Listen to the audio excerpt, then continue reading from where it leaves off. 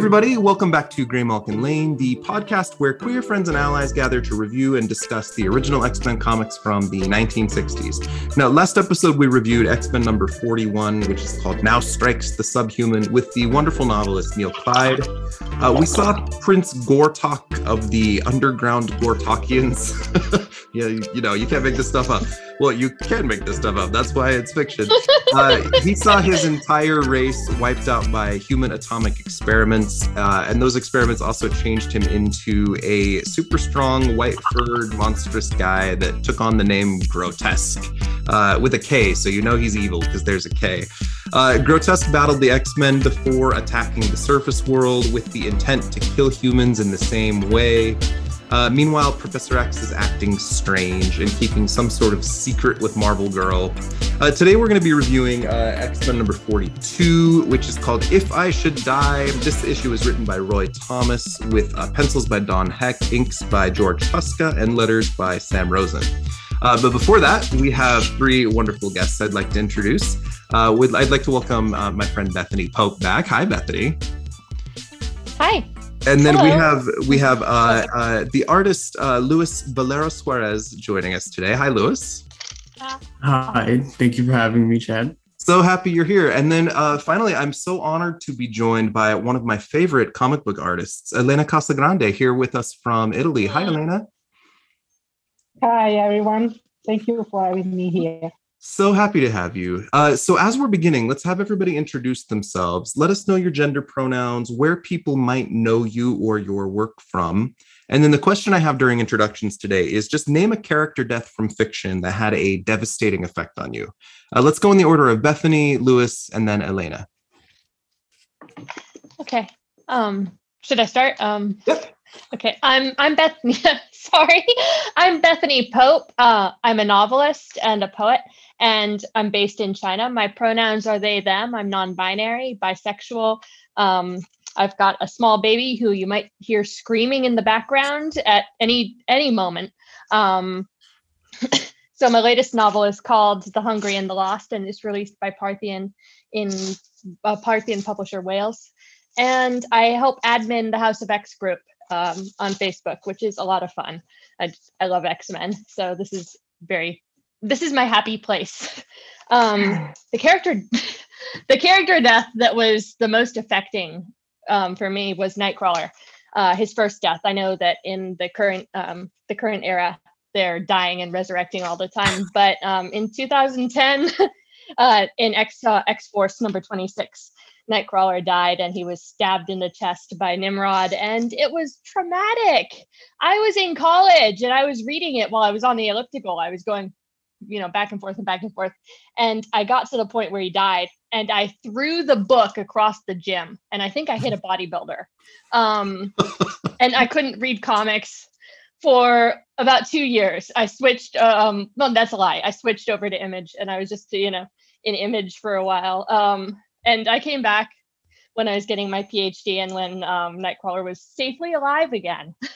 So that was horrible. That was like losing a family member because I've loved him since I was 12. So that was the death in fiction that most affected me. Fantastic. It didn't last long, but it was a very effective storytelling. No!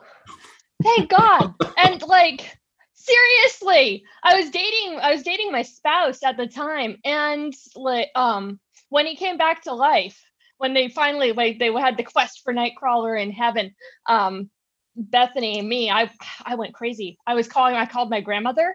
And I was like, Nana, Nightcrawler's alive, and she's like, who's Nightcrawler? But yes. Luis, let's have you go next.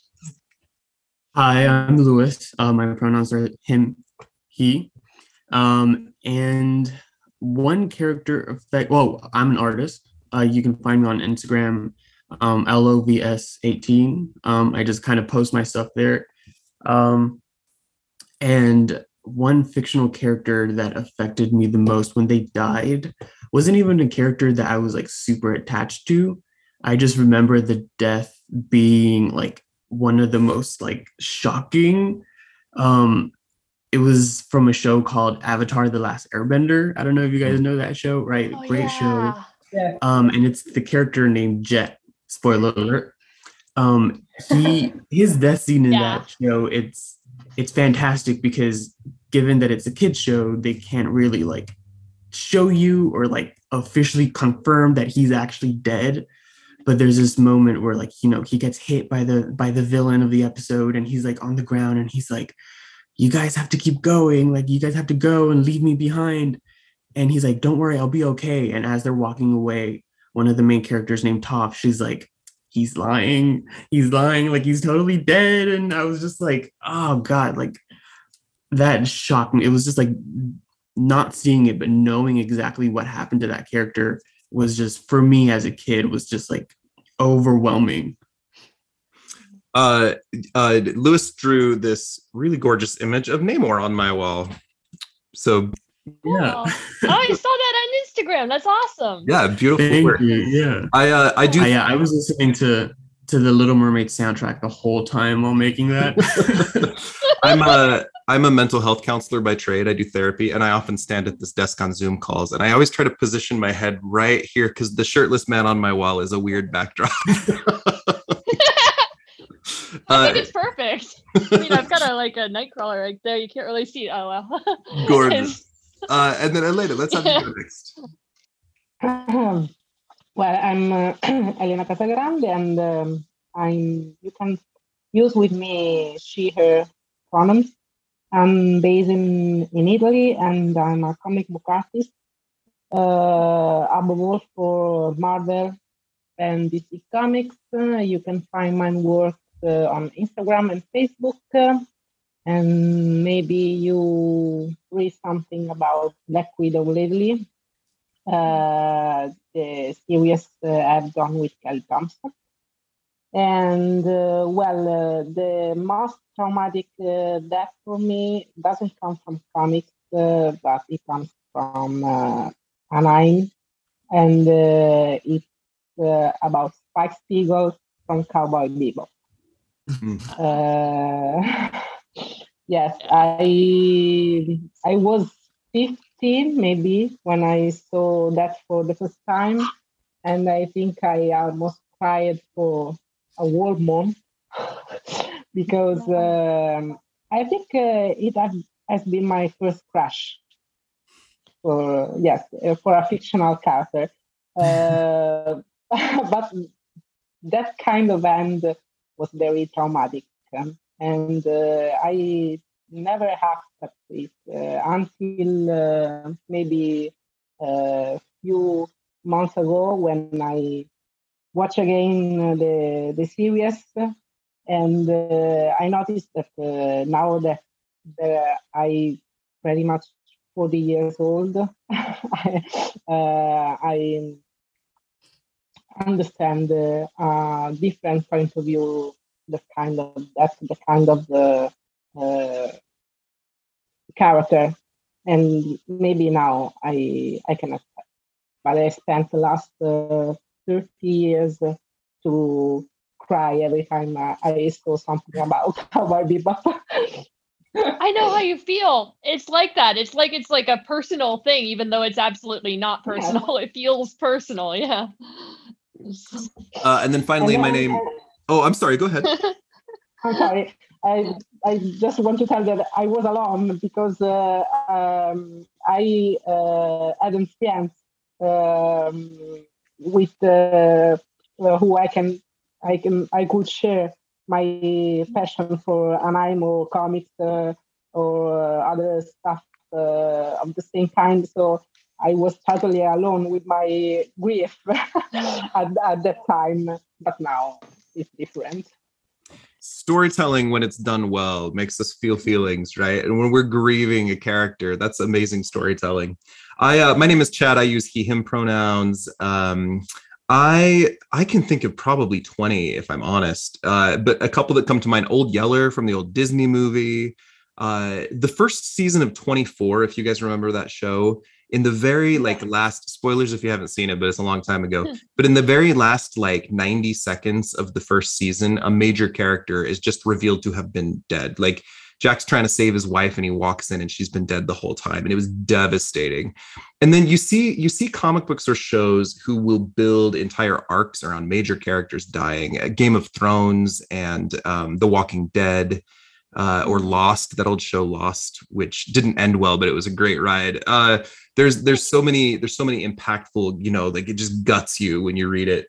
Dumbledore is another example, like my word, stories that get you in fiction. In Marvel, I think the most traumatic death for me ever still is, even though it was before I was reading comics, is the death of Gwen Stacy.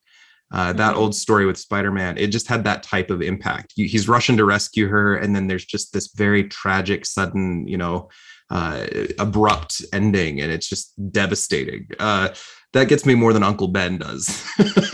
So, I want to spend the first part of our interview today, our podcast today, just getting to know Elena a little bit. Bethany and Lewis, if you have any questions along the way, please feel free. Now, most people probably know Elena, at least because this is kind of a Marvel podcast, from her incredible work on Black Widow, which is just gorgeous. The work you were doing is absolutely breathtaking. You're drawing Natasha in motorcycle chases and leaping off of roofs. But you're telling a very tragic, vulnerable story about her as well. In this story with Kelly Thompson writing, we're seeing Black Widow in some vulnerable spots. Some villains rewrite her mind and give her a fiance and a child. And she has to go through a series of battles in which she ends up kind of losing them. And so we're seeing her in some vulnerable spots. And then in the more recent comics, we're seeing her in more of a parental role over some new developing heroes. And it's just gorgeous, gorgeous work. It's taking Black Widow to new places. Elena, tell us a little bit about how you got this gig, what it's like working with Kelly, and just some of your favorite moments across your Black Widow run so far.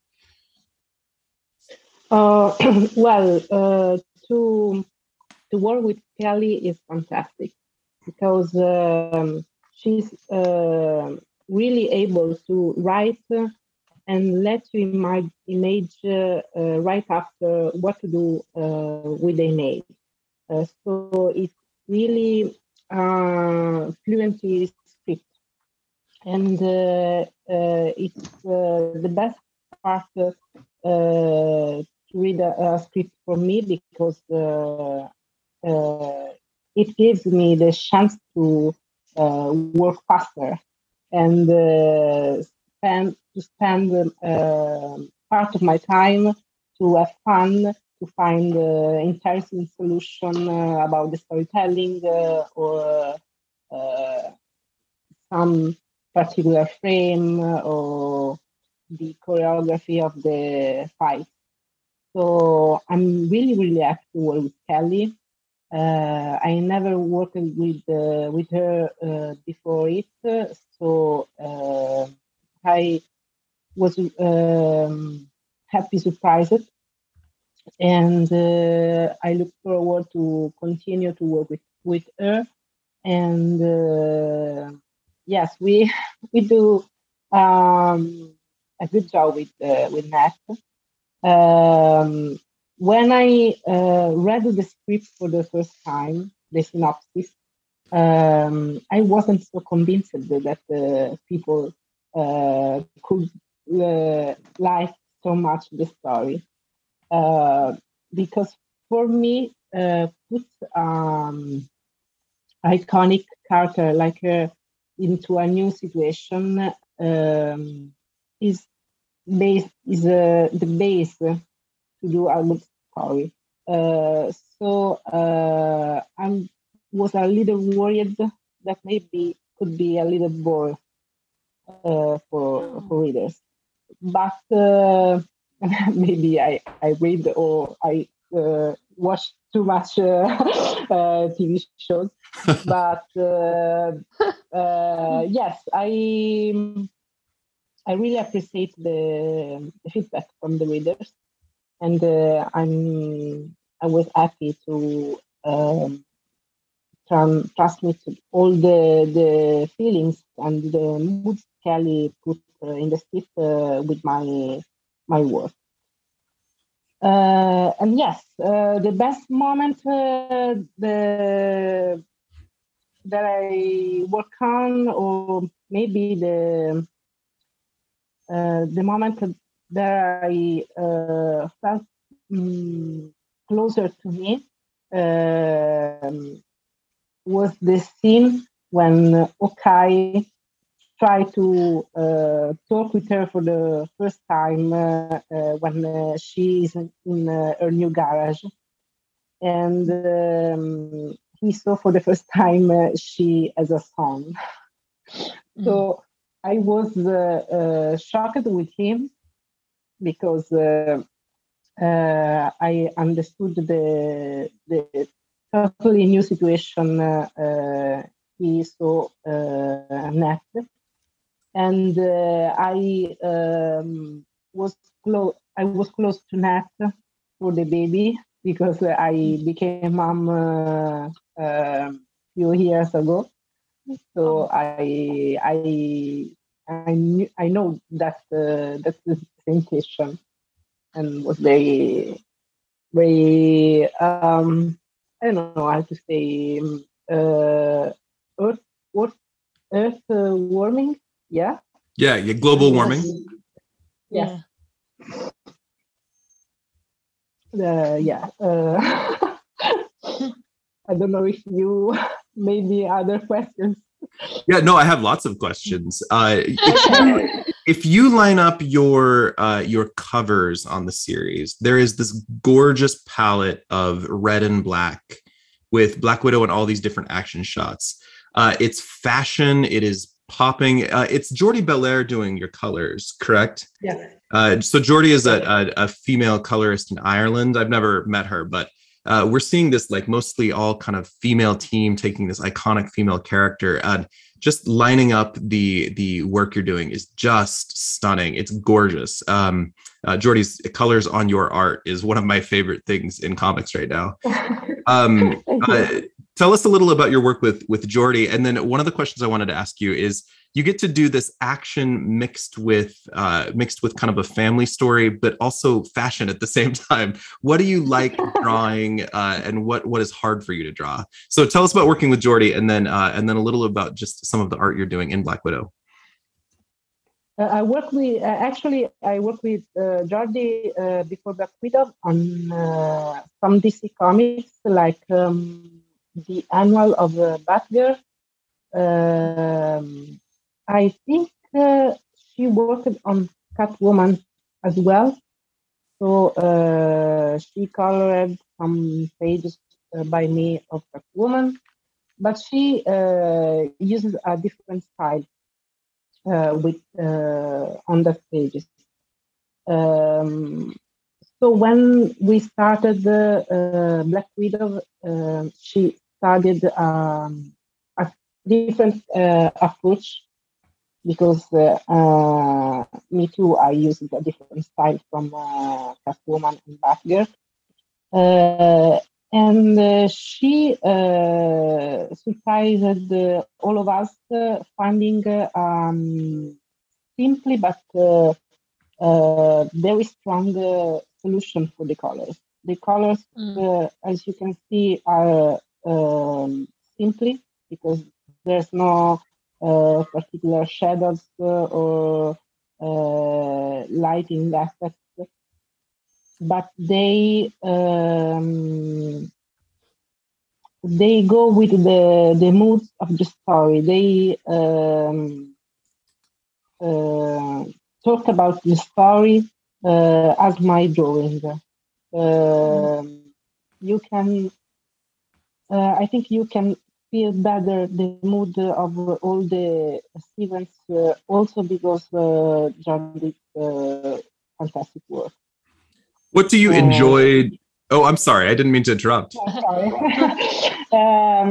She's able to choose the color for every situation, the right color for every situation.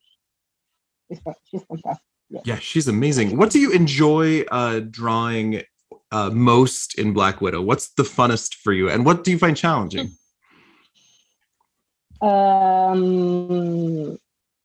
This is not an answer to let you be happy, but I enjoy to draw both fight scenes and talking scenes, because when I draw two characters who are talking, I like to underline their expression to make more evident their feelings. I used to read a lot of manga, and in manga, this is a common way to tell a story. Mm-hmm. And so I put all my knowledge about manga every time I have to or more characters that are talking. But I like to draw also the fight scene, action scene, because they bring me a lot of fun.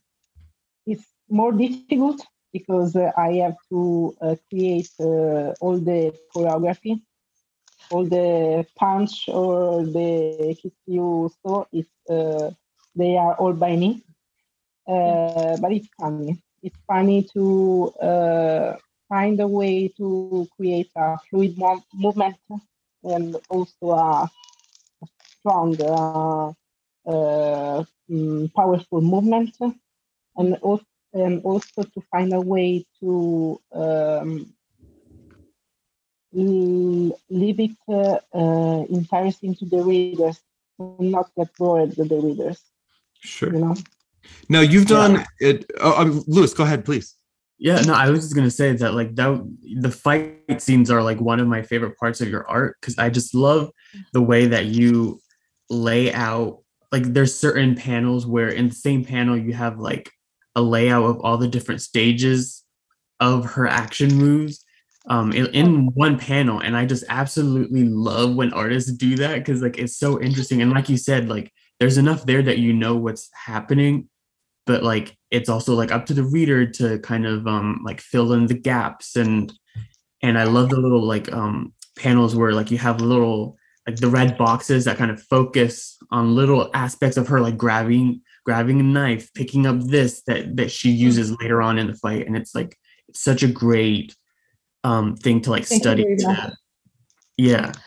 That kind of technique of storytelling technique is from Gianni De Luca, comic book Italian artist that I used to read when I was a kid, and maybe it remained inside of my head, in some corner of my brain, and when I found myself in the situation to show more than a movement in a panel, the first solution that came to my mind was that.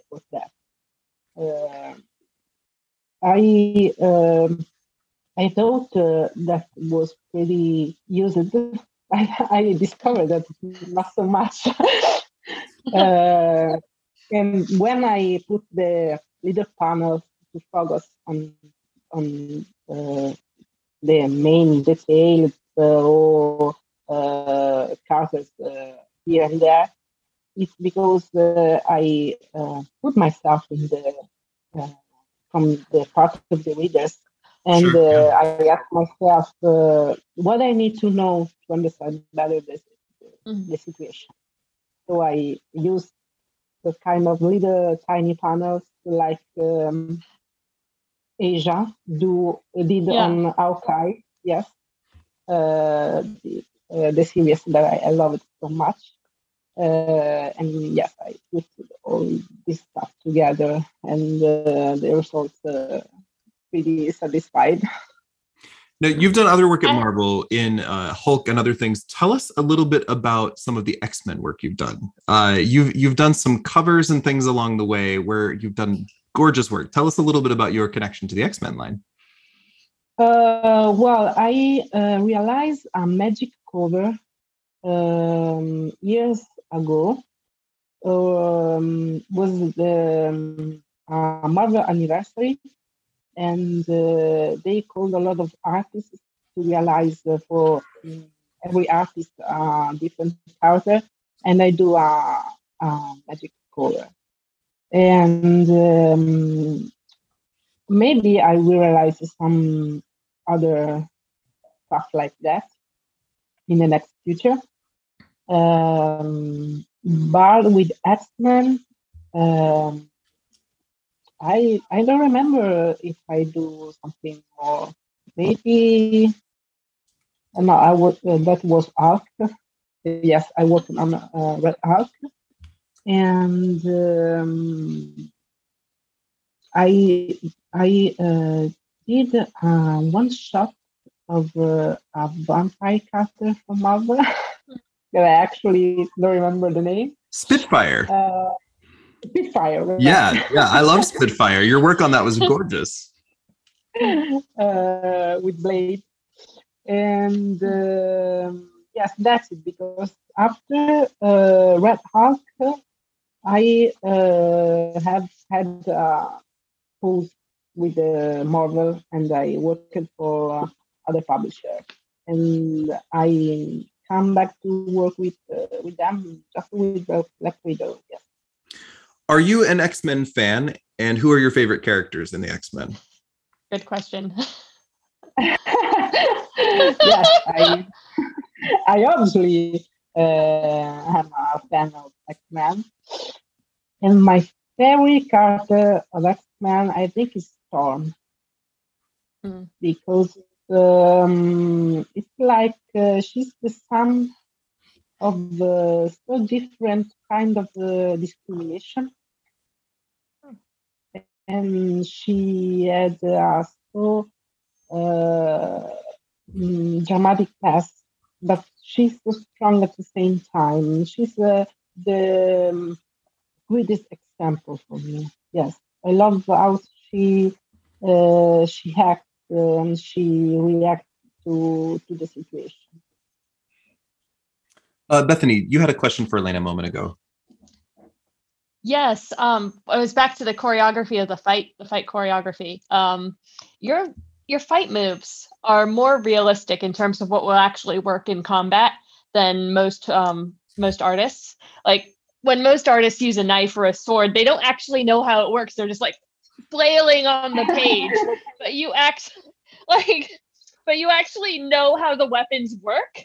And I was wondering, like, what kind of research you did or training. Are you a HEMA fighter? Because I'm trained in Bowie knife fighting, and it looks real to me. It's fantastic. Oh wow! So, how do you? Well, that's a great compliment, because to anticipate, I wanted to anticipate the answer. No, I never studied any kind of combat or weapon in my life, but I observed the fights in the action movies. I'm a big fan of the action movies, and every time there's a fluent combat, I think I record it in my mind, and I try to reproduce it. But I have no reference around me when I draw it. It's all here in my mind. Wow. And sometimes to understand to understand better the movement. The movement after I put myself in the same situation, and I thought, okay, what I could do if I have to use this knife, or I have to do this punch, but I am in that position. So sometimes I just stand up from my from my chair and do the movements. I think you'd be good at it if you did it for real. I think you'd be good at it. You've got a good visual memory. But luckily, I have to do it slowly because if I should have it faster, I think I was dead years ago. Yes, I repeat it a lot of time to understand and then take some notes, drawing some tiny little figure human, and yes, then I put it all together for the sequence. That's great because awesome. Thank you. I love it because like kind of what Bethany said, like it looks very like realistic, like in the way that she moves, but at the same time, I love how you like manage to keep that dramatic and very graceful look that's kind of still like important for a character like her. So it's like this really great blend of the two that just makes it kind of like the best of both worlds.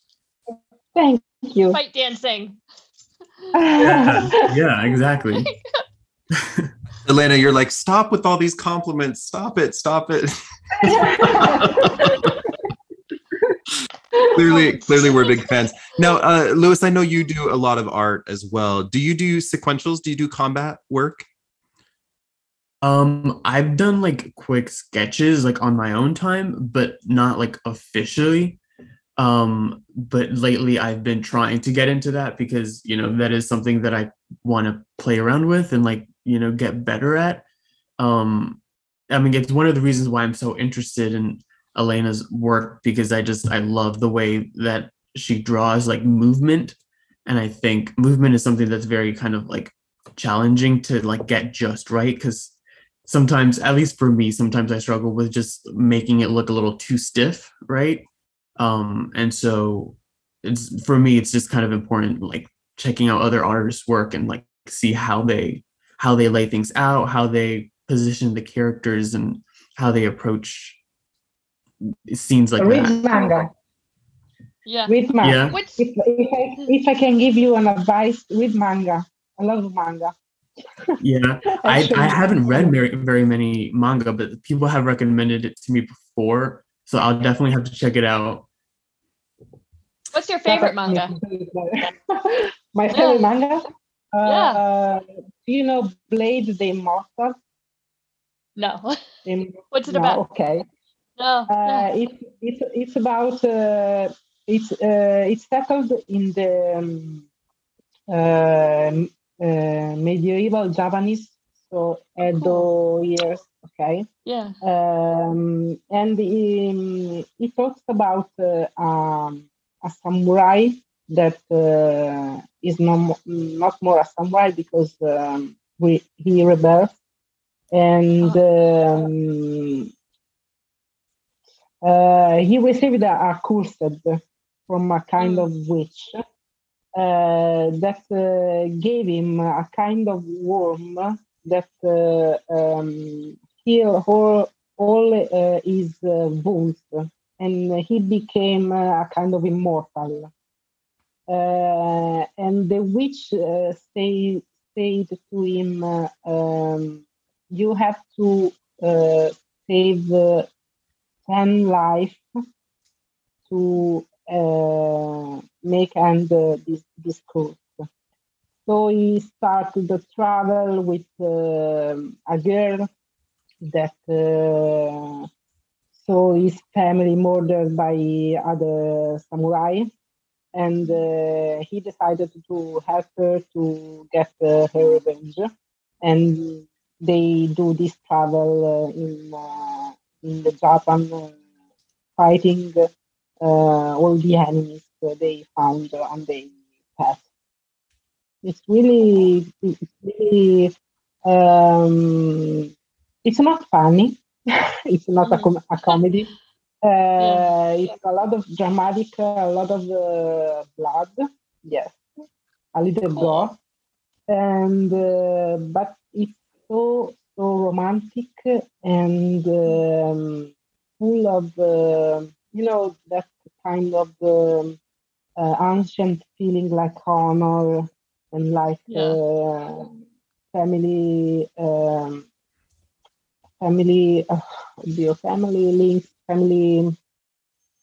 Family bonds and stuff like that. Family bonds. Exactly, yes. Yeah. And yes, it's amazing. And right now, I heard that there's the stories continues. Cool. There's a second series. Awesome. Elena, I know when we were initially chatting, you were saying things like, I hope my English is good. Your English is amazing. You're doing incredible. Oh, yeah. Really good. Yeah. It is certainly better than the 4 words in Italian that I know. So I think with that, let's transition to our interview review today. Elena, I really appreciate you taking the time to answer questions about your work. I hope you can tell we're big fans. And as I'm looking back through Black Widow, even as we're chatting, I'm just like, gorgeous, gorgeous, gorgeous. The fashion, the colors, the action, it's incredible. As I get to know artists through this podcast, I see their work very differently. And you put a lot of love. And we don't see a lot of all-female teams out there doing this type of work. Are you familiar with Power Pack? The characters, they're the child superheroes from the 80s. If not, look them up sometime. We got to interview June Brigman a couple episodes back, who it's one of the first kind of all-female teams in comics that happened when Louise Simonson and June Brigman were doing this book back in the 80s. We're seeing more and more female creators now and all-female teams, and it's so incredibly inspiring to see the work you're doing. So I'm a huge fan. It's wonderful to hear the person behind the gorgeous art. So I hope to hear some of your art commentary on the book we're talking about today. Okay. So let's start with X-Men number 42 is our issue. Again, this is an old book. This is the second part of the storyline featuring this kind of bizarre character, Grotesque. We have 2 stories. The first 15 pages cover the conclusion, and then the last 5 pages cover the backup story. We'll do that at the end. I got to interview Roy Thomas a little while back, and we talked a little bit about this issue. And so I'm going to include some spoilers here, but they're over 50 years old, so it's okay. The X-Men were really struggling sales-wise here. They were really struggling to get readers to buy the book. It was not doing well. And after this issue, we're going to see a lot of really bizarre one-offs. They fought Frankenstein. There's a bunch of really crazy continuity shifts coming up. They're fighting bizarre villains. They're trying to toss some monsters in. In this issue, they kill off Professor X. They're trying to raise sales, right? So spoiler in advance, it's not Professor X who dies. We won't learn it until X-Men number 65, which is a long time away. But the character who actually dies in this issue is the Changeling. Professor X is hiding in the basement, preparing for an alien invasion, and Jean Grey is the only one who knows. So some kind of silly old continuity, but the readers at the time did not know that. So we get this image on the cover of the 5 X-Men with very shocked faces, and there's kind of a round yellow moon with the shadow of Professor X dramatically falling out of his wheelchair. The words on the bottom of the cover say, "Not a hoax, not a dream, not an imaginary tale. This is for real." Across the top in giant white letters on a red background, very dramatically, it says, "The death of Professor X." So tell me about your thoughts or reactions to this cover. Did you like it? What did you like about it or not like about it? Well, the first thing that I noticed, because I'm not, I don't used to read those kind of comics because they are old and it's not easy to find here. That they talk very much. They talk a lot. And it's funny to think about why. I suppose this is the Stanley method that they use in Marvel. Yes. So they have the cartoonist before draw every panel, and then Stan put the dialogue. So I suppose it's the reason they talk so much, and they talk so didascalic about what's happening. And just to outline that. And just to outline that briefly for our listeners, so we're referring to the Marvel method here, where there would be a loose plot, the artist would draw everything, and then the writer would come back and add the words later. But yeah, in the 60s, and that's part of the reason we're doing this podcast, is very few people have read the original books. These are the characters we love, but we haven't read the stuff back then. And yeah, the 60s are very word dense. There's just so many words per page. It's almost ridiculous. Did you like the cover of the book, Elena? Yes, but it's a little ridiculous, the pose of the professor. Yeah. Seems like he's dancing and not he's falling from this chair. I'm sorry, but no, that's. You're not wrong. It does. It looks like the cover of like An American in Paris or something. Bethany and Lewis, what did you think of the cover? It didn't really speak to me in any way. But you wouldn't expect it to, being a 1960s sell it to children thing. But I thought it was graphically interesting, at least. I liked the falling, dancing, not athletic for some reason professor. Yeah, it was all right. It was all right for the time. I think it's a pretty. I kind of like it just because it's kind of an iconic cover. Like, this is one of those covers that I've like always seen. You know, when people talk about like the 60s comics, so it was interesting to find kind of like read this. I like Jean's look. Jean is one of my favorite X-Men characters. So she's obviously, at this point, they're wearing their new updated costumes, right? She's wearing the green and yellow Marvel Girl, and she's not wearing like the crazy like pigtails from like the original suit that just made her look really weird. Yeah, I hate it. You don't think the green thing is ridiculous at the green mini dress? The green dress that will not die. I have opinions about the green dress. I like it for the time. You know what I mean? For the time, it's fine. For the 60s. Right. Although I thought it was interesting in the cover, like Beast hair, at least in the one that I'm looking at, his hair is like blonde. Or that's Angel. Never mind. Yeah, that's Angel. Yeah. Jean's hair is doing some crazy stuff on this cover. It's all kind of moppy and curly. I don't know. I like it though. My kids and I will play a game sometimes. My kids and I will play a very immature game sometimes where we will picture, right before this picture was taken, someone passed gas. So someone farted, and now all of the X-Men are having large reactions, like, oh, their mouth agape, horrified. So when I showed my kids this cover, they're like, who farted? It had to be Charles. Beast. And like he did it so hard he like fell out. It propelled him out of his chair. Well, now that I think about it, maybe the first idea was to have a black silhouette on the background.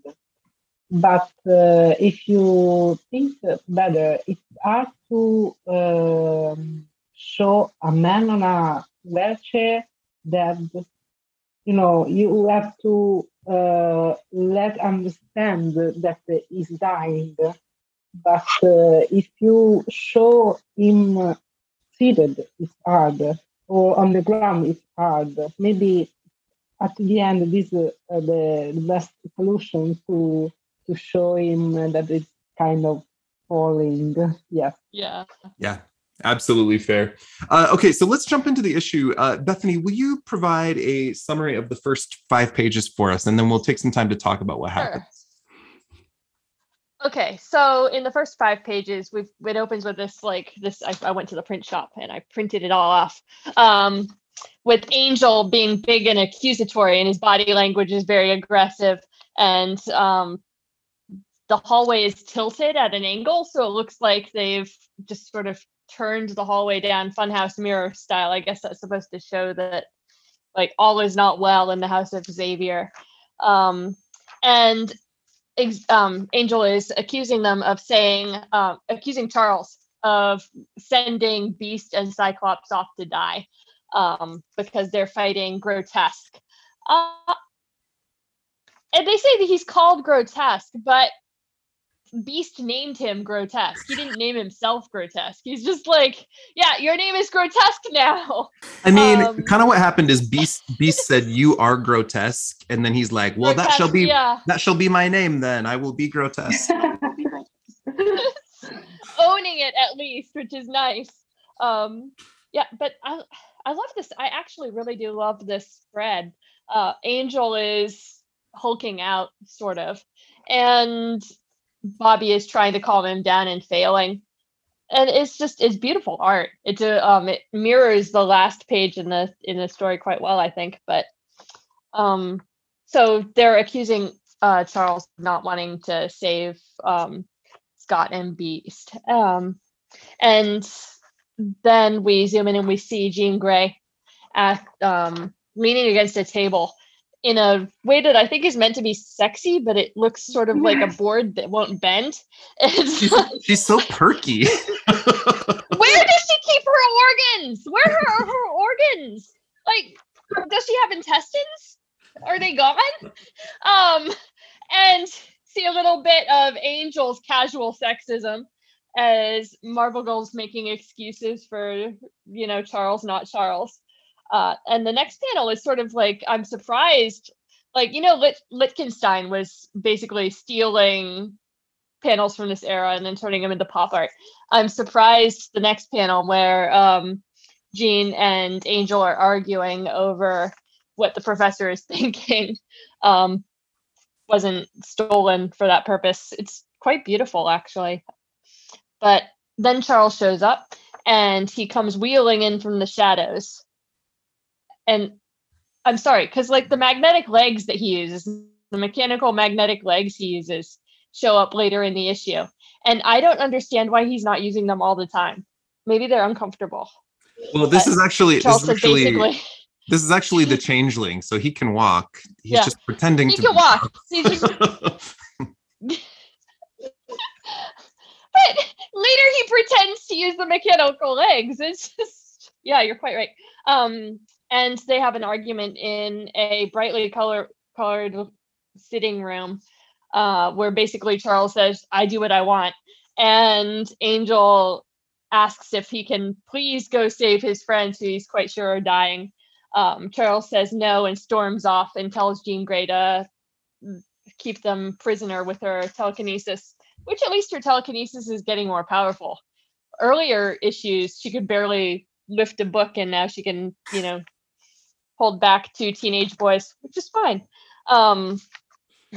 So Bobby and Angel commiserate and like basically talk smack about Xavier. And we move to the next scene, which is Grotesque fighting Hank McCoy. This is before he's Dr. McCoy, and that always does my head in. These panels are gorgeous. I love the physicality of them, and I love the fun angles that, what was the artist's name? I can't remember. Don Heck. The angles that Don Heck chooses for him when he's fighting Grotesque. We get a couple of nice crotch shots, which, I mean, I don't want to see Hank McCoy's crotch, but I mean, if you've got it, it's good. And they're battling while Grotesque is having this internal monologue about what the human world did to his people. And I gotta say, the guy has a point. Like, if nuclear testing destroyed everybody I'd care, I'd go on a rampage. I'd go on a rampage too. But I really love these sound effects, guys. Sound effects. Yeah, that was it's crazy. That was one thing I wanted to point out. On page 4 during that fight scene, that one panel where Cyclops is blasting, his optic blast out of his visor, and you see the zzz sound effect going along with his. Has that ever happened before? That's like one of my favorite panels of this. Of this issue. Disease. It's putting him to sleep. It's putting him to sleep. It's his daddy's little helper. But you've got thwack, you've got knock, you've got blam, you've got foo with that long seriously, like when Grotesque is slapping Hank and the sound effect is THOOOOOOM. How? Like, does he have like a wiffle ball bat for a hand? Is it just making this whistling noise? I don't understand. But the choreography of the fight is really stylized, but I think quite beautiful. And the panel that you were pointing out, like the ZZZZZ emerging from Cyclops' visor when he finally joins the fight, it's quite fetching. Sorry, fetching is a weird word to choose, but it's beautiful. It's lovely layout. And I love they're fighting underground, and the background is very abstracted, which I liked, because the action is the important thing. So it doesn't need to have a detailed background, and possibly for the best, considering that weird ass living room scene that we saw earlier. Well, I did want to point out too, I like that same page on page 4. I like how we get to see some of Cyclops, his resourcefulness. Yes. Like that one panel where he's like, "Oh, I'm gonna like use my beams to kind of project me away from danger," and then this is like a face jetpack, a jetpack on his he uses face. like a jetpack, exactly. And like a couple panels later, he shoots behind Grotesque to explode something, so that that's what hurts him. So I liked getting to see some of that, show up in the earlier panels. At the end of this issue. At the end of this issue in the second story, we'll talk about it in a minute, but Roy Thomas basically says, next issue, we're going to tell you how Cyclops' powers work, because a lot of you have been writing in questions, like we're getting lots of letters saying, how the hell do these optic blasts work? So we'll actually get to see a 5-page feature of how his powers work next issue.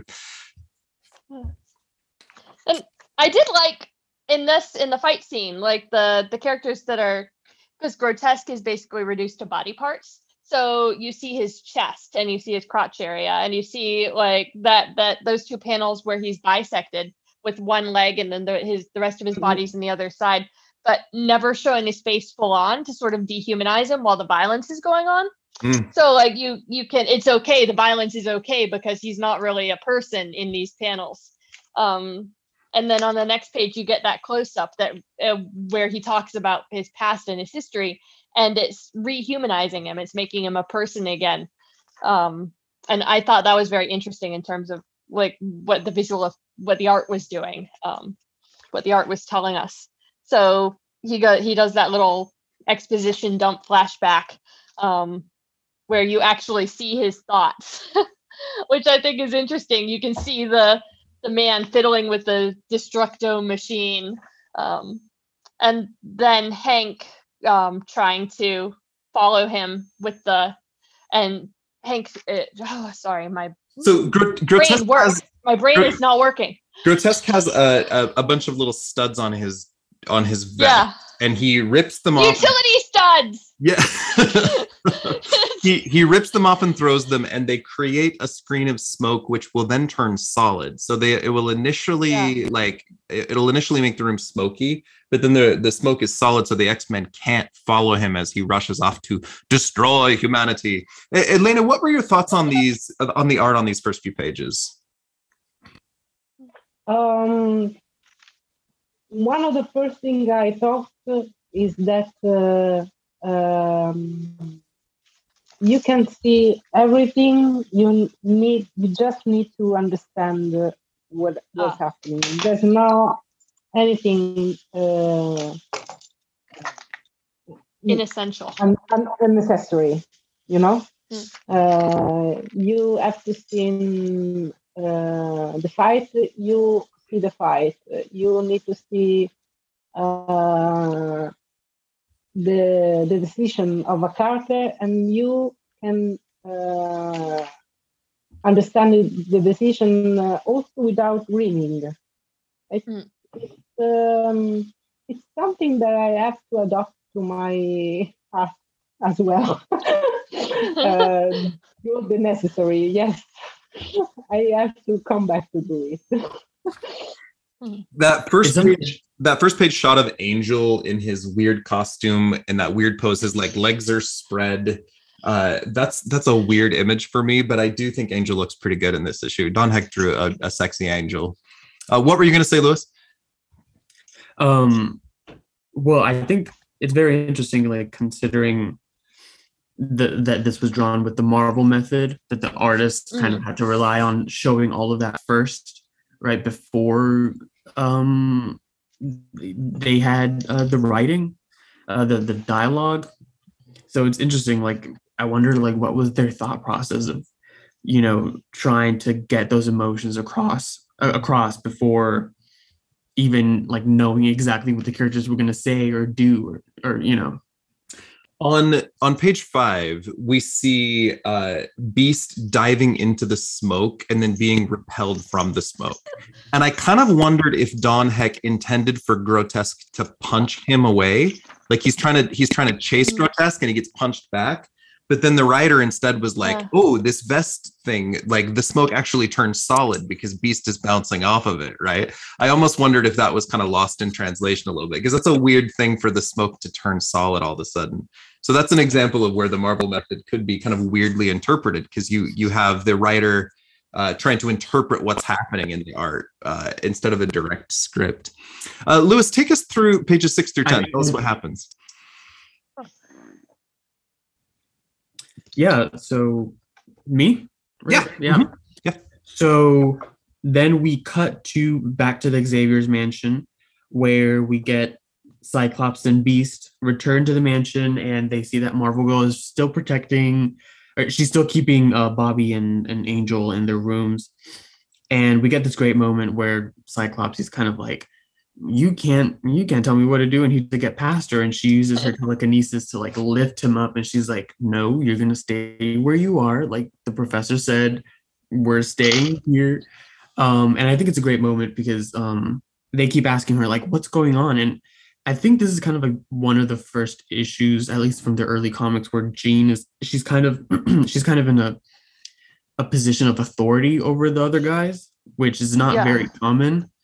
So I think it's just kind of an interesting change of pace for that character, considering the casual sexism that she constantly faces.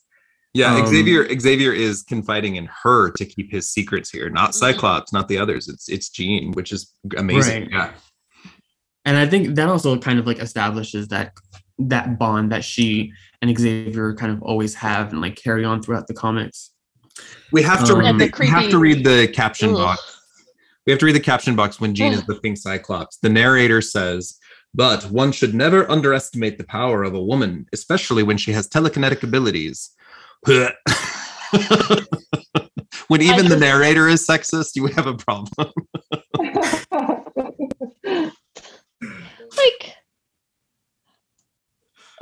it's insane. And the bit about where does Xavier love her? And I'm like, 1, ew, and 2, yeah, he does, and 3, ew. Yeah, we have a problem there. Yeah. It's like you forget about it, and then they mention it. Like Cyclops is like, "Oh, did you love her?" And you're just like, "Oh God, we're back to this again." Lewis, keep us going. Yeah, and then we cut back to the lab where the scientist is, and we get Grotesque breaking into the lab like he's the Kool-Aid man, and he's like, and he like grabs the scientist and he's like, what are you doing? And this part was kind of funny because the scientist like pulls off his like a mask, and it's Xavier. And I guess it's weird because like like the way that it unfolds is Grotesque breaks in and he's like, where's the device? And then Xavier takes off the mask and he's like, I'm not the actual scientist, I'm Xavier. And Grotesque is just like, okay, and takes them aside, and he like just goes, and I'm like, Xavier, what was your plan? Like, he's like, I've been defeated, like it didn't work, and I'm like, but what were you trying to do? So, and the thing is, in previous issues, in previous issues, Xavier's used his mind control powers to make people see something else. So we, the readers, are supposed to assume that this is Xavier. So why does he need a rubber mask? Yeah, that's what I was. It's like playing Mission Impossible. We do have a couple. Oh, go ahead, Elena. Well, that is a scientist mask. This is for fun. Yes. Scientist is different from a professor or a doctor. Yeah, we do see. I mean, I've got a closet full of masks if you want. We do see Xavier dressing in disguise a few times in the 60s. His hermit reveal is my favorite. If you guys recall that episode. But in this one, we actually have a shapeshifter posing as a bald telepathic man in a wheelchair who's now wearing a mask and using a walking suit to pose as someone else. He's a shapeshifter! I mean, at least he's committing. He's like, no, I'm not a shapeshifter. He's a method acting shapeshifter. Right. Lewis, keep us going on page Jared 8. Leto.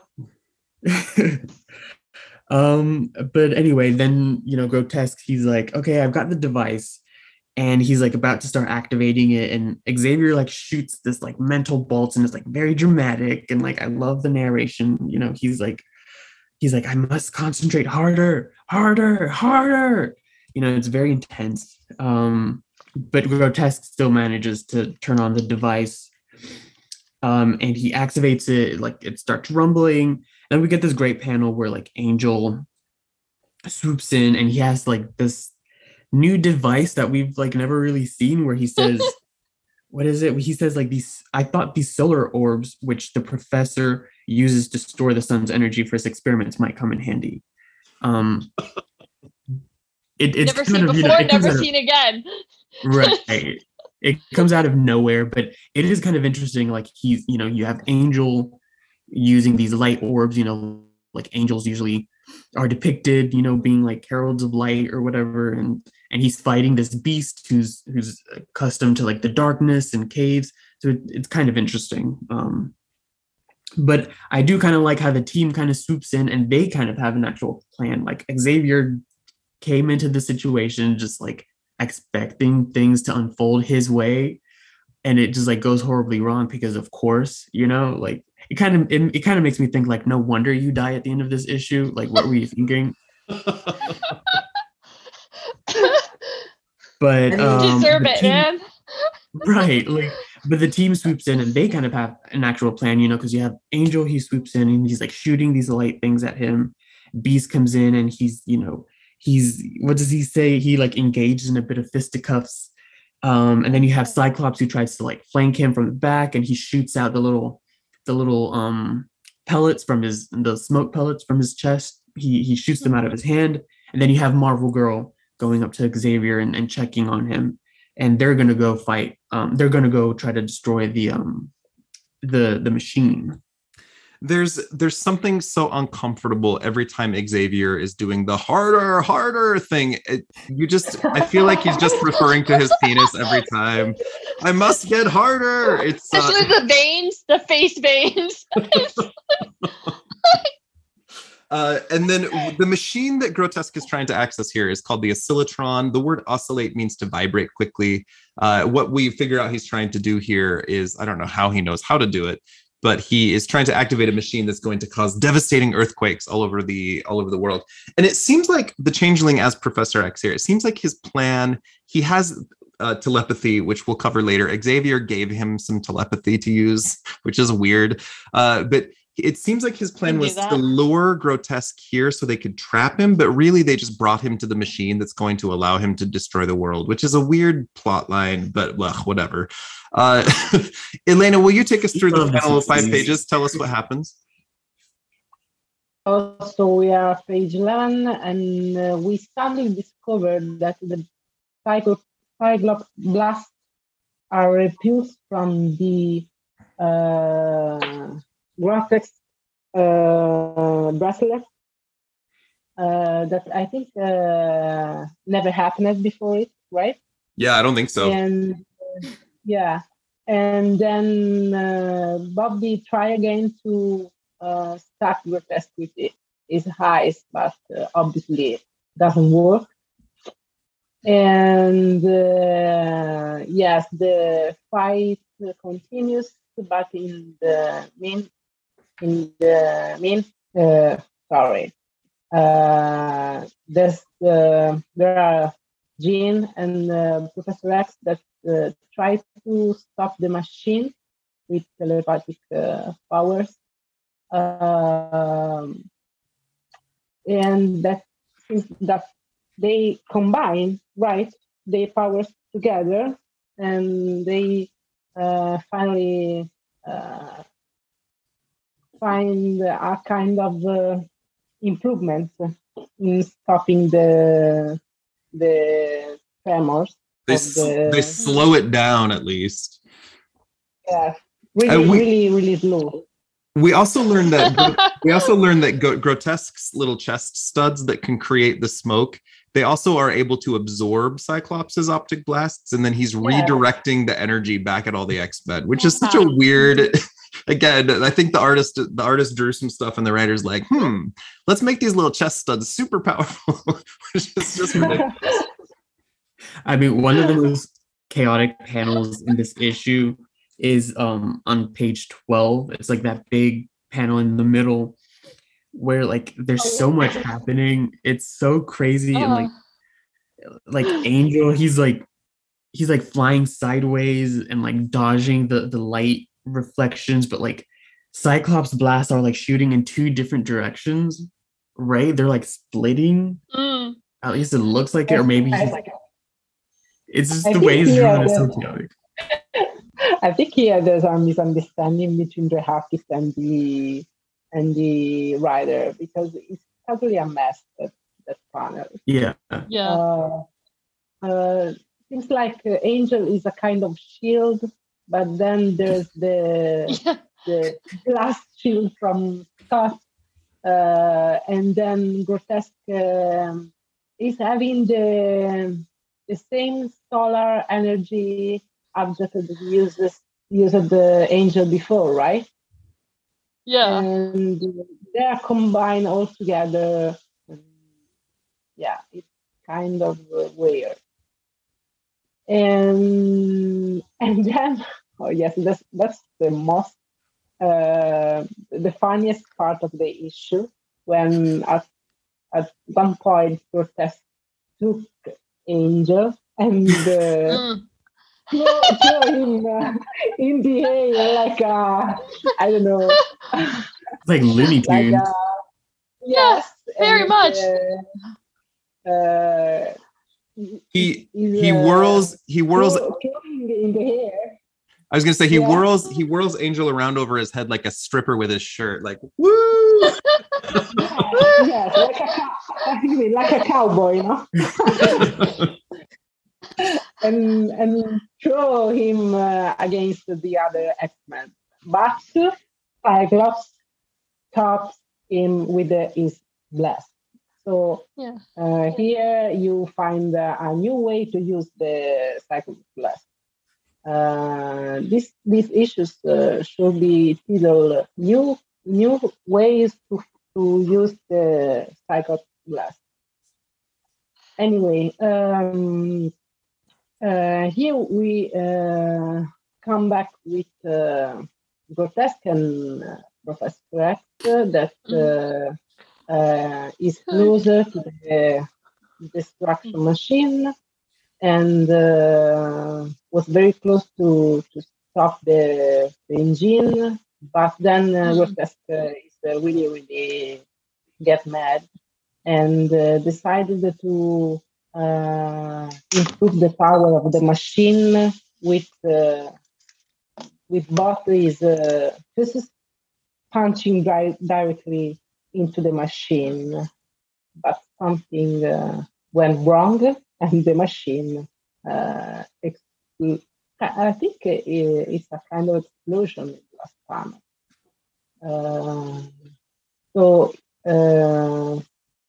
later we understand better that Grotesque is dead from the explosion of the machine.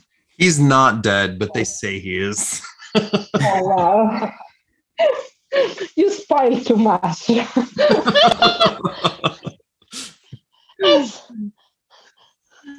So we are, yes, sorry, but. No, it's funny. I guess Changeling is a really good actor. He can act dead. He can stop his heart. Right. And so is Jean, because like she knows it's not Xavier, right? Right? Yeah, Jean knows it's Changeling. Yeah. So it's like good for her. She's a good actress. or a good liar. Right. Or she's just controlling all their brains, so they think that she's a good actress. Like, well, she could use the second option just to tell that's not my fault, right? It was controlling me. Right? That's true. That's true. Yeah. So we, yes. Oh, go ahead. Go ahead. We are on the last two pages. The most heartbroken moment of the issue, and we are just right after the battle, and there's Professor X on the ground, very very weak. I think we suppose because he used too much of his power. So the X-Men suppose it, but at one point he confesses that he's here. He's here, and he didn't tell to the team before to always the same reason to don't let worry too much, don't distract them from the fight, and here all the members of the group think that this is why Jean was so strange, so Professor X was, and at one point Xavier stops to breathe and is on Angel arm, and Angel says officially that he's gone, and we have a splash page, very dramatic. That, as Beth said before, is pretty much the same or very similar to the first page we had at the beginning of the issue with Angel, stand up with Professor X on his arms, and all the members of the group behind him that they are crying. But we have also a nice foot of Grotesque in the foreground to remember to the reader that is dead. Another bisected body part, as Bethany pointed out. The in the forefront. I think the image of Angel cradling Professor X, right? The Angel, the angelic character being the one to kind of escort him out, is really beautiful imagery. And this is 60s comics, right? The target audience is white teen boys, basically. And you see an adventure that has consequences. There's a major character, the leader of the team, who is supposedly dead. This is a very dramatic panel. We talked at the beginning about deaths that impacted us as readers. And I can imagine that this panel was quite impactful because we have this heroic sacrifice. And then the most powerful, but also most vulnerable character is the one who pays the price at the end. I think it's a beautiful final page. Yeah, it's a great page. I feel like at the time, like nowadays we look at Xavier and we're kind of like, every time he dies, we're like, ding dong, the witch is dead, right? but like, I mean, something like back then, like he was very noble or whatever, and so He was still a jerk, but right. sorry. But I feel like by 60 standards, he was yeah. By 60 standards, I feel like he was probably kind of like very just kind of like a classic like stern professor, Yeah. And so this must have been authority figure. Right. Well, but we also get the tragic loss of Grotesque. Xavier died saving the world, right? He stopped this machine. Yeah. But Grotesque was a pretty sympathetic villain. Humans were using experiments that wiped out his people, and he's trying to get revenge. He's trying to find his voice here, but he's tragically lost as well. Now, we see one character labeled as the good guy and one as the bad guy, but the death of both of them is actually pretty tragic, although neither of them are dead. I mean, Changeling is dead. We'll learn that. We'll learn that later.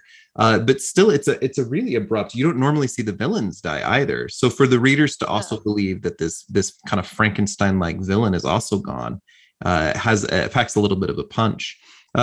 Elena, what did you think of this final page's art? I was thinking that it's strange for me now to see only Jean Grey with her hands on the face. I mean, it's the only character that she's actually crying, while the others, that I suppose because they are all men, are just they just have a sad face. No one is showing his own grief. It's only Jim that is desperate. But I think it's the kind of stuff that was on that year. Yeah. And Roy Thomas is a talented writer. Let me just read his words on this final page as the caption box is from the narrator.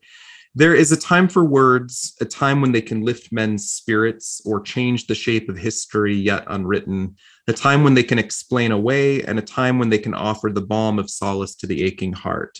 But as the shocked and saddened X-Men watch the tearful angel lift the limp form of Charles Xavier from amidst still smoking debris, it is a time for naught save silence, which is actually really quite poetic. It's really beautifully written, I think. Lewis, what were you going to say?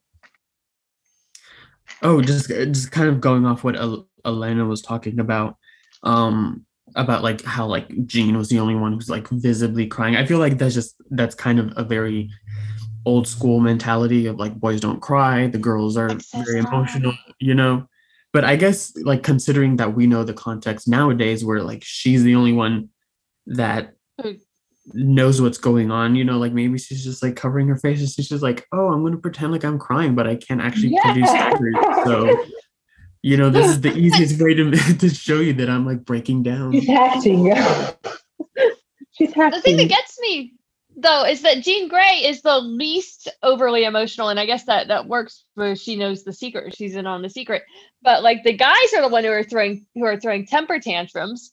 Like Angel is acting like my 2-year-old son and just throwing his toys out the pram, and Beast is freaking out, and everybody's freaking out except Jean Grey and her perfect Linda Belcher hair. So that's a reflection of sexism too. I think that like she's perceived as the one who's being the most emotional, but she's actually the least, or she's allowed to. The story that follows this, the 5 pages I'll cover in just a second, we see Professor X kind of rescuing Cyclops. Cyclops is devastated. He's an orphan who has no one. And the story that immediately follows this is a reminder of why Professor X was so important back then. He's the man with the dream, the one who wants to create the coexistence.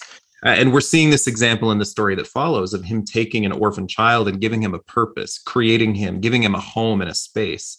And so for all of these teens, the idea of losing Professor X really casts them adrift. They're barely, 18, 19 years old. This man has given them purpose. I mean, and one side he's created a child army and put them into devastating danger over and over again.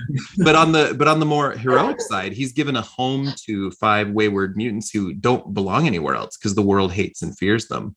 And so the loss of this creates, as a writer, the loss of this creates major storytelling opportunities that could be capitalized on, but kind of are not.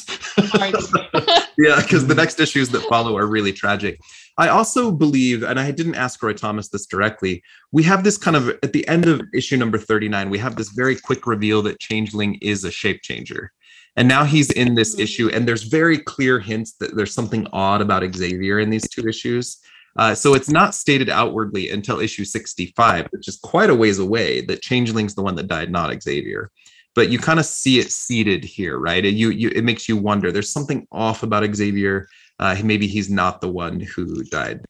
As we wrap up, I just wanted to hear your thoughts on that and on Grotesque as the villain. What were your thoughts as we kind of summarize these issues here? Lewis, go ahead. Yeah, I just wanted to go off what you were saying, where while I was reading the issue, I did kind of feel like Xavier felt a little distant and very how do you say it, not confrontational, but defensive against them, and just very abrupt and very stern, more stern than usual, Mm-hmm. Yeah. And it definitely produces that feeling of something's up with Xavier. And I think it also kind of makes it a bit more tragic that he dies the same issue where he was kind of being a little meaner to them, It's kind of the last memories of him are kind of very, because even just as he dies, he's Angel, he's oh, Professor, don't talk, it's okay, and he's shut up, Angel. And it's nobody cares. Right. But I also feel for Grotesque, I kind of what Bethany said earlier in the episode. He is a very sympathetic villain, and he's not entirely wrong, people did kill his entire civilization, and I kind of get where he was coming from. Obviously I don't agree with him, but I did feel sad when he died. I wish something could have, it would have worked out for him, but I guess that's the tragedy. He comes back in Captain Marvel, doesn't he? He comes back in Ms. Marvel, in 10 years or so. But the humans who killed his people are the real villains here. Right, exactly. Elena. As actually Grotesque killed someone during those issues. Say again. Does Grotesque actually kill someone during the couple of issues? No. He threatens a lot of humans, but no one else dies. Yeah. He fails. Okay. Yeah, I mean, the Comics Code Authority The Comics Code Authority didn't really allow anyone to die back then. But yes, ultimately he didn't kill anyone. He threatened to, but ultimately did not. He supposedly died himself here. Okay. We also get, I was going to say, we also get this final box. Now that the X-Men are without a leader, it promises that the next villain they're going to face is Magneto, who's their greatest foe, which is oh shit, what's going to happen now with Professor X not around to guide them? It's kind of a scary, foreboding end. I'm going to summarize the last 5 pages briefly. We're at time. Are you guys all okay for 10 more minutes? Just wanted to check in with everyone. Yep. Okay, so in the final 5 pages, we get this continuation of the story that Roy Thomas has been crafting about the beginning of the X-Men, or kind of their early days. It's opening with the recruitment of Cyclops, and this has been going on for a couple of issues now. This story is titled The End or the Beginning. We have Roy Thomas with the old X-Men penciler Werner Roth doing the backup stories here. Inks are by Herb Trimpe. And then the letters are by Al Kersrock. So in the previous issues, we've seen the orphan Scott Summers has been manipulated by the mutant Jack Winters. We commented on the Summers-Winters dichotomy a few episodes ago. He's been coerced into breaking into an atomic facility.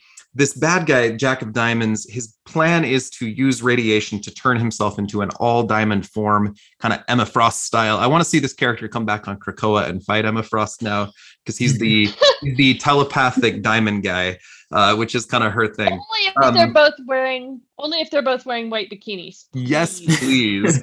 Professor X is there to stop him. So as we kind of launch, and I'll summarize these 5 pages very briefly. Professor X and Cyclops are barely able to hold Jack off. He's now calling himself the Living Diamond. They run inside, and we have 2 stories in a row that involve a government machine that causes vibrations, resulting in the death of a villain, which is a weird parallel for these 2 stories to have the same thing happen right in a row. It's almost like I didn't even catch that. Yeah. It's almost like you just forgot what happened to Grotesque. But inside, instead of an oscillotron, we have what they call an ultrasonic vibration inducer, which Xavier discovered by mentally probing from the outside, because that's how telepathy works. Xavier mentally instructs Cyclops how to use the machine. It's apparently designed to test the reaction of radioactive isotopes under stress. Cyclops activates the machine, which makes an sound over several panels. And the Living Diamond, it makes him harder. We've got that word again. Xavier yells at the Living Diamond to go limp. If you keep getting harder, you're going to die. I need you to go limp. But the machine explodes, seemingly killing the Living Diamond. And I do think he's dead. Wait. So he gets harder and harder and harder until he explodes. Is that what you're saying? Yes. He did not listen to the warning. If this lasts for more than 4 hours, seek out a medical professional. He used too much Viagra and he explodes. Now, this character doesn't come back until a John Byrne story. I believe it's John Byrne. In Sensational She-Hulk, I think it's number 35. He comes back as a zombie, which is, whatever. The Changeling also comes back in that storyline as a zombie. We have a storyline in She-Hulk where the character Black Talon raises an army of villain zombies, and both of them are seen in that issue. Those are the next times that they appear. Cyclops feels terrible here, but Xavier tells him they only killed this man because it was self-defense, which is a weird way to start Cyclops' career in the X-Men.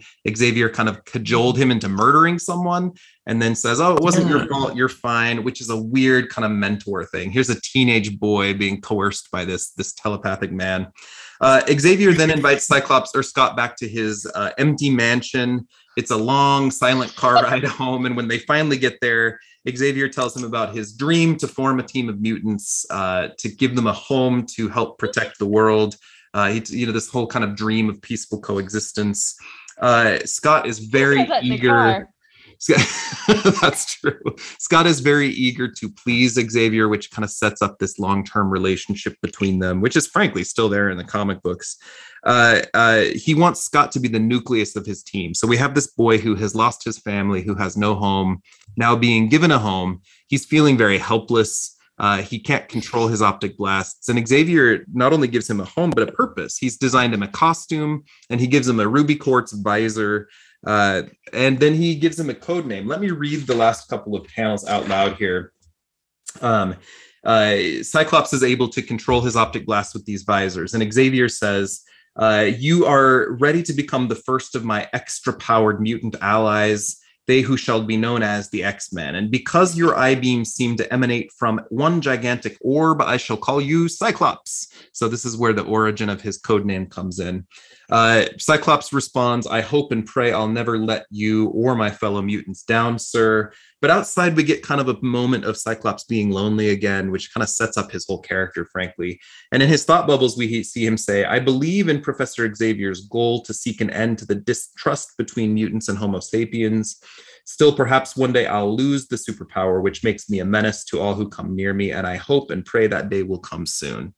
So even though he's been given a purpose, we still still haunted by this idea of what his optic blasts represent. So I'm covering that very briefly, but there's a lot that happens in this story. Despite the death of the villain by vibration, once again, we see some really powerful work on the character of Cyclops and the relationship between Cyclops and Xavier. Did you guys have any thoughts on this story? I thought it was. Oh, go ahead. No. Go. I thought it was. Well, first of all, I really liked talking about Roy Thomas's writing. I really like that description. Xavier says where he says, "You will be the nucleus around which I build the team."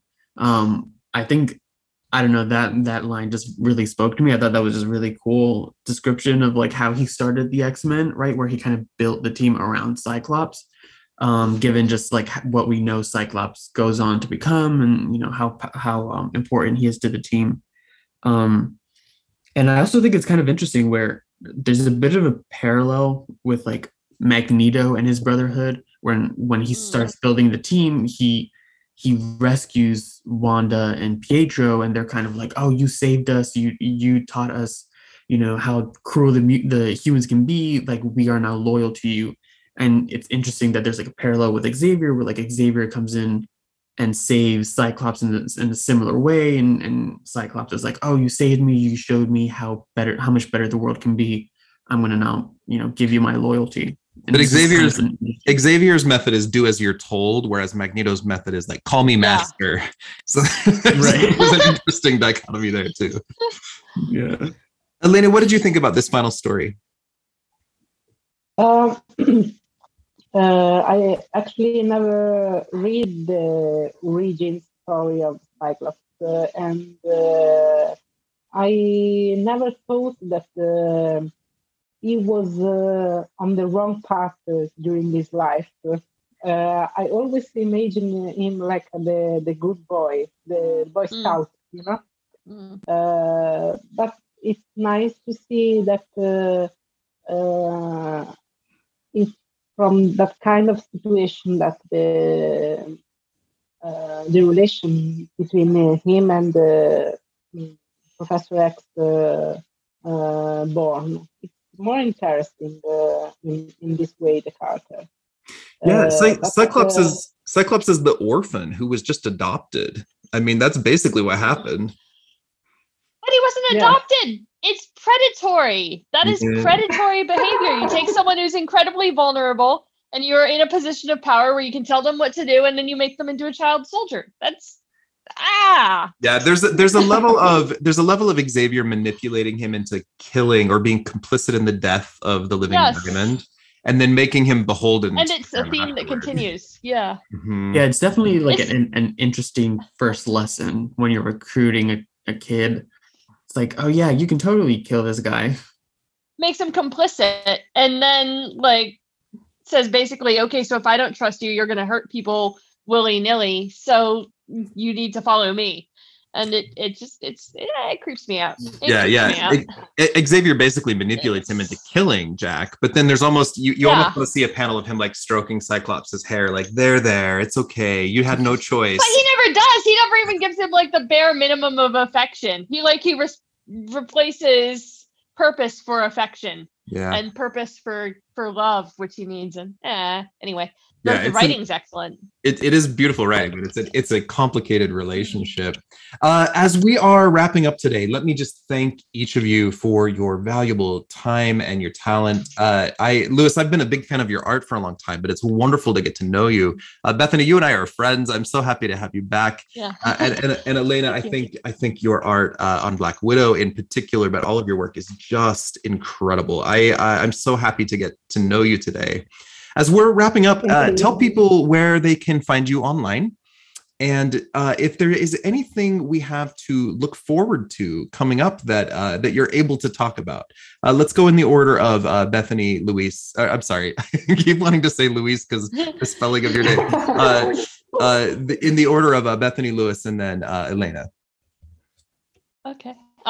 So you can find me on the Parthian website, Parthian Books, and it's a Welsh publisher, and also on the Saren Books website, and I'm on Facebook all the time. And I've got some scheduled readings coming up with my publisher, which I'll be posting about online.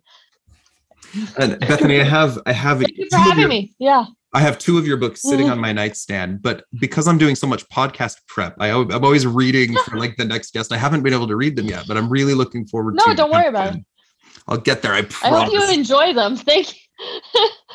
Thank you. I hope you enjoy them. Lewis, go ahead. It's not like I've got a timer.